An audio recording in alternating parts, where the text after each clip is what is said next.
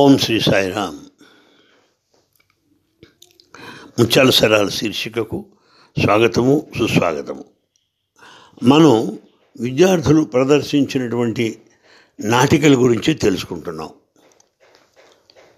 ఆ రోజున ఒక నాటికను ప్రదర్శించారు పిల్లలు.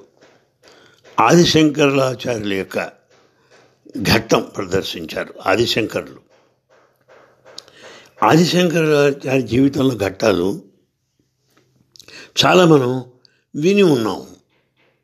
అందులో ఒక ఘట్టాన్ని వీళ్ళు ఒక నాటక రూపంలో ప్రదర్శించారు. మనందరికీ కూడా తెలిసినట్టుగా ఆదిశంకర్ల వారు బ్రహ్మచారి, యావత్ భారతదేశాన్ని పర్యటించాడు. సమస్త వైదిక వాంగ్మయాన్ని కూడా వాటికి భాష్యాలు రాశాడు. పీఠాలు నెలకొల్పాడు. జగద్గురు శంకరాచార్యులు మహానుభావుడు. బహుశా మానవజాతి చరిత్రలో వారితో సమానమైనటువంటి వారు లేరు అని కూడా మనం చెప్పవచ్చు. అద్వైత సమ్రాట్ ఆదిశంకర్ల వారు. సరే, ఈ ఆదిశంకర్ల వారి యొక్క జీవితంలో చిన్ననాటి చరిత్రలో ఒక ఘట్టాన్ని ప్రదర్శించారు ఆ రోజున పిల్లలు. కాలడి గ్రామం కేరళలో ఉన్నది. కేరళలో ఆ కాలడి గ్రామంలో ఒక చెరువు ఉన్నది. ఆ చెరువులో స్నానం చేయడానికి వెళ్ళాడు ఆదిశంకర్ల వారు. తన చిన్నతనంలో స్నానం చేస్తున్న సమయంలో ఆయన్ని ఒక మొసలి క్రొకడైల్ అది పట్టుకొని ఏం చేస్తోంది, చెరువులో ఒకరికి గుంజేస్తుంది. ఆయన కాళ్ళు పట్టుకొని లోపలికి లాగేస్తోంది. అప్పుడు ఆదిశంకర్లు అరిచారు. తల్లిని పిలుస్తున్నాడు, అమ్మ నా ప్రాణం పోతుంది, ఈ మొసలి పట్టుకొని నన్ను ఈ నదిలోకి లాగేస్తుంది అని పెద్దగా అరవడం ప్రారంభించాడు. పాపం తల్లి ఏం చేస్తోంది, ఏడుస్తోంది. ఒరే నాయన, ఎట్లారా నువ్వు ఇలా మరణిస్తావా? నేను తట్టుకోలేనురా నాయన. అసలు ఈ చెరువులో మొసలు ఉండటం ఏమిటిరా, అది కూడా నేను నమ్మలేకపోతున్నాను రా. నీకు నేను ఎట్లా సహాయం చేసేది నాయన అని ఆవిడ ఏడుస్తోంది. అప్పుడు ఆదిశంకర్ల వారు అన్నాడు, అమ్మా, నువ్వు తప్పకుండా నా సహాయం చేయగలవు. ఎందుకో తెలుసా? ఈ మొసలి అంటోంది ఏమని, నేను బ్రహ్మచారిగా ఉండడానికి నువ్వు అనుమతిస్తే అప్పుడు ఈ మొసలి నన్ను వదిలిపెడుతున్నా అమ్మ, అప్పటిదాకా నన్ను వదలదట, ఏం చేయమంటావు అన్నాడు ఆదిశంకర్ల వారు. అంటే తన బ్రహ్మచర్యాశ్రమ దీక్షకు ఉన్న దీక్షను ప్రేరేపించినటువంటి సంఘటన ఇది. అక్కడ ఈ మొసలి ఏదో గుంజేస్తున్నట్టు, ఆ మొసలి వదిలిపెట్టాలంటే ఈయన బ్రహ్మచారిగానే ఉంటాను, దానికి అనుమతి తల్లి ప్రసాదిస్తేనే మొసలు వదిలిపెడుతుంది అన్నది ఈ కథ మూలం అన్నమాట. సరే, ఆ తల్లి ఏమైంది, నాయన పోన్లేరా, నువ్వు బతుకుంటే చాలు, పోన్లే అలాగే బ్రహ్మచారిగానే ఉండు నాయన, నువ్వు బతుకుంటే చాలురా, నాకు అంతకన్నా ఏం కావాలి అన్నది. ఎప్పుడైతే తల్లి వాగ్దానం ఇచ్చిందో వెంటనే ఆదిశంకర్ చెరువు నుంచి బయటకు వచ్చేసి మొసలి నన్ను వదిలిపెట్టింది అని చెప్పి సంతోషంగా ఉన్నాడు. ఇది చక్కగా ప్రదర్శించారు. అయితే దీని యొక్క అంతరార్థం మనందరూ కూడా తెలిసిన విషయమే. ఈ నది ఏమిటి? ఈ నది జీవితం అంది. మరి ఇక్కడ మొసళ్ళు ఏమిటి? విషయ వాసనలు మొసళ్ళు, తర్వాత మనకు ఉండే ఇంద్రియ వాసనలు, ఇవన్నీ కూడా మొసలి. ఈ మొసలి ఏం చేస్తున్నది? ఈ జీవితం అనేటువంటి చెరువులోకి లాగుతున్నది. శంకర వారిని లాగడంలో ఉద్దేశం అదే. మరి శంకరులు ఎవరు? సాధకుడు, జీవుడు అని మనం గుర్తుంచుకోవాలి. కనుక ఈ చెరువులో మనం పడిపోతే ఇంకా లోపలికి వెళ్ళిపోతాం, మనం రక్షించే వాళ్ళు ఎవరు ఉండరు. అందుకునే శంకరుల వారు ప్రార్థించాడమ్మా, నన్ను బ్రహ్మచారిగా ఉండడానికి అనుమతి ప్రసాదించు, అప్పుడు నన్ను మొసలు వదులుతుంది అని ఆయన ప్రార్థించాడు పెద్దగా. కనుక నన్ను ఈ విషయ వాసన నుంచి తప్పించు, నాకు ఈ బంధాలు నాకొద్దు, ఈ ప్రాపంచిక సంబంధాలు నాకొద్దు అని చెప్పి తల్లిని ప్రాధేయపడ్డాడు ఆయన. అప్పుడు ఆ తల్లి అనుగ్రహించింది, ఆయన బ్రహ్మచారిగా ఉండడానికి అంగీకరించింది. అప్పుడు ఈ మొసలి వదిలివేసింది. ఇది ఈ కథ అందరికీ తెలిసిందే. కనుక మనం ఆధ్యాత్మిక జీవితాన్ని ఎన్నుకున్నప్పుడు ఈ ఇంద్రియ వాసనలకు లోబడకూడదు. ఈ ఇంద్రియ వాసనలకు లోబడినట్టయితే ఇంద్రియ వాసనలు అనే మొసలి ఈ సంసారం అనే చెరువులోకి మనం ఈడ్చికెళ్ళిపోతుంది, పూర్తిగా ప్రాణం పోతుంది అక్కడే మనకి. దీన్ని చక్కగా ఆ ప్రైమరీ స్కూల్ పిల్లలు ఆ రోజున ప్రదర్శించడం జరిగింది. సరే, మరొక స్వామి జీవితంలో ఉన్న మరొక వృత్తాంతాన్ని నాటకం కింద ప్రదర్శించారు. స్వామి చిన్నవాడిగా ఉన్నటువంటి రోజులు ఎట్లా, ఒక పిల్లవాడేమో పడుకొని ఉన్నాడు. వాడు పడుకున్నట్టుగా నాటకంలో పడుకున్నాడు. స్వామి నన్ను అడిగారు, ఏంటో అనుకోలేదు వాడు ఏం చెప్తున్నాడు అక్కడ అని. నన్ను స్వామి వాడేదో నేల మీద పడుకున్నాడు ఆ పిల్లోడు అన్న. లేపు అన్నారు. స్వామి లేపేది ఉంది స్వామి, ఇది నాటకం, వాడేమో పడుకున్నట్టు నటిస్తున్నాడు అన్నాను. అలాగా ఆయన స్వామి నవ్వేశారు. ఇంక ఈ పిల్లోడేమో నిద్రపోతున్నట్టుగా నటిస్తున్నాడు. ఈ లోపల ఇంకొక పిల్లోడు వచ్చాడు. వచ్చి ఈ పడుకొని ఉన్నటువంటి పిల్లవాడి కాళ్ళకి దండం పెట్టాడు. కాళ్ళకి దండం పెట్టి అక్కడి నుంచి వెళ్ళిపోయాడు. అంటే అర్థం ఏమిటి, పడుకున్నటువంటి చిన్న పిల్లవాడు ఎవరు, సత్యసాయిబాబా.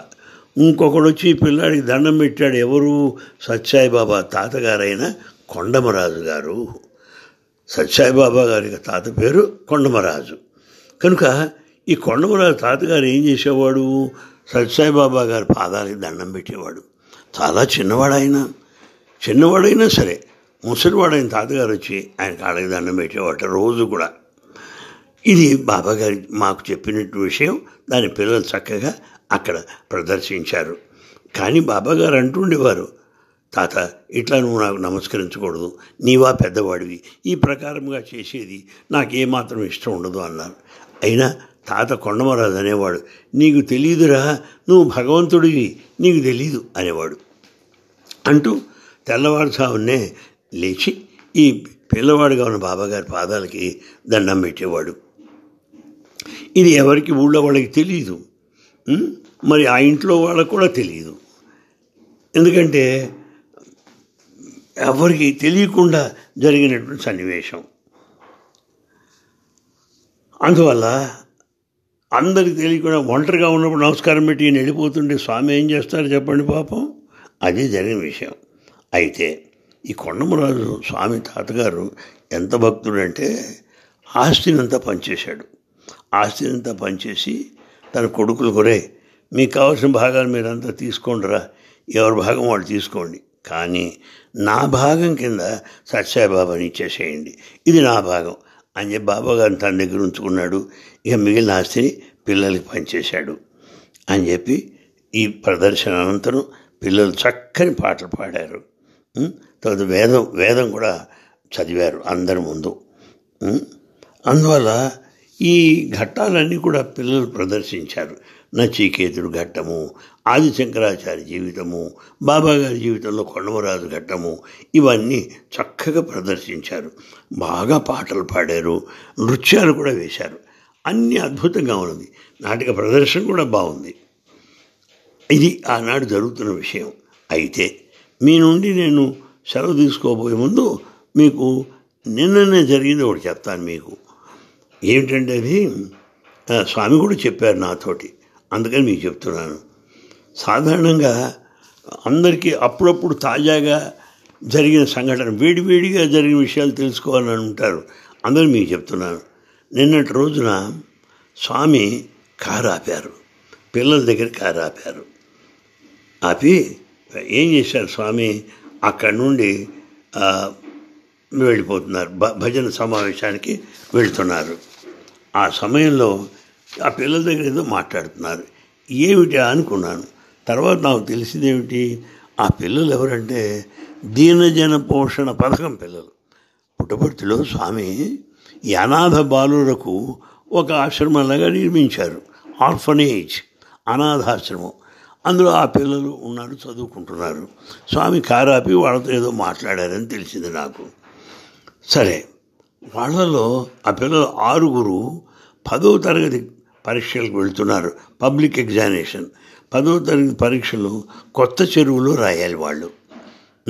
స్వామి ఏం చేశారు తెలుసా అండి, ఈ పిల్లల దగ్గరికి వెళ్ళి కులవంత హాల్లో వాళ్ళ పక్కన కూర్చొని ఉంటే కారులో వాళ్ళ దగ్గరికి వెళ్ళి వాళ్ళందరికీ ఆశీస్సులు ఇచ్చి ధైర్యం ఇచ్చారు బాగా. స్వామి ఎప్పుడైతే కారు ఆపారో ఆ పిల్లలంతా దగ్గరికి వచ్చేసారు.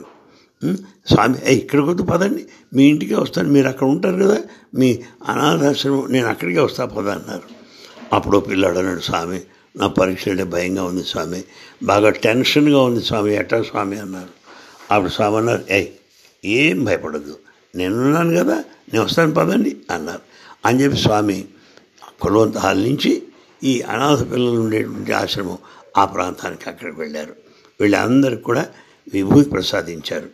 అందులో ఓ పిల్లాడు అప్పుడే అన్నాడు అనమాట, వాడు చాలా భయంగా ఉంది స్వామి, ఎట్లా స్వామి అన్నాడు. స్వామి అది గుర్తుపెట్టుకొని ఏడు ఆ పిల్లాడు ఏడి భయం ఉంటున్నాడే వాడి పిల్లవాడు అన్నారు. ఆ కుర్రాడు వచ్చాడు.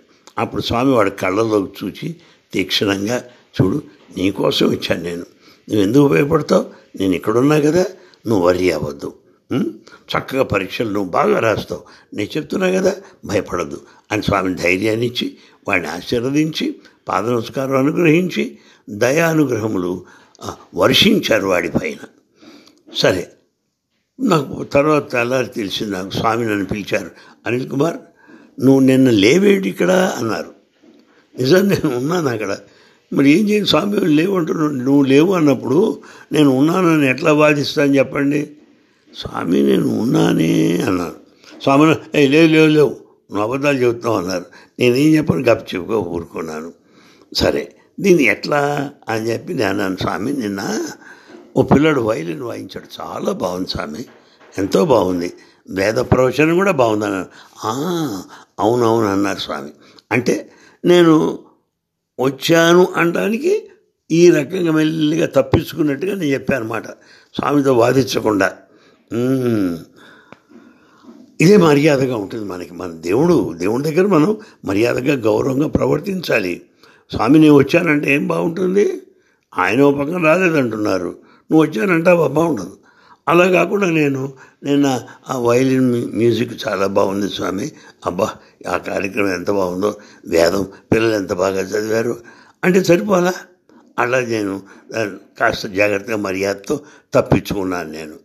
సరే ఏమైంది, వాళ్ళు పాటలు కూడా పాడారు పిల్లలు, చాలా బాగున్నాయి ఏమండి. అయితే అవునవును నిన్న మ్యూజిక్ ప్రోగ్రాం జరిగింది, వాళ్ళ నాటకం కూడా చాలా బాగుంది అని అన్నాడు స్వామి. సరే ఇప్పుడు స్వామి మంచి మూడ్లో ఉన్నారా అని నేను తెలుసుకొని ఏం చేశాను, స్వామి మీరు నిన్న అనాథాశ్రమానికి వెళ్ళారు, వెళ్ళి ఆ పిల్లల్ని ఆశీర్వదించారు, అందులో ఒక పిల్లడు నాకు భయం అన్నాడు కదా స్వామి అన్నాను. అప్పుడు స్వామి అన్నారు, అవునయ్యా 6గురిలో ఒకడేమో భయపడుతున్నాడు, వాడు ఉడికిపోతున్నాడు, వాడి కోసం నేను అక్కడికి వెళ్ళాను. స్వామి మీకు ఎంత దయ స్వామి అన్నాను నేను. అప్పుడు అన్నారు, ఏమలాగంటావు, ఆ రోజున నేను కారాపి వాళ్ళతో మాట్లాడి వాళ్ళందరూ ఆశీర్వదించాను, ఆ పిల్లడు పరీక్ష బాగా రాశాడు అని స్వామి చెప్పారు నాకు. కనుక మన ధైర్యమైన స్వామి, స్థైర్యం ప్రసాదించేటువంటి స్వామి, ఆయన నుండే మనకి అన్ని రకమైనటువంటి ధైర్యం వస్తుంది. జీవితంలో ఉండేటువంటి ఈ ఛాలెంజెస్, ఈ పోరాటాలు అన్నిటి కూడా మనం ఎదుర్కోగలుగుతాం, ఈ పరీక్షలన్నీ కూడా తట్టుకోగలుగుతాం. అంతా మనకి స్వామి. ఆ స్వామి అందరినీ అనుగ్రహించాలని కోరుకుంటూ సెలవు తీసుకుంటున్నాను. మళ్ళీ కలుద్దాం. సాయిరామ్.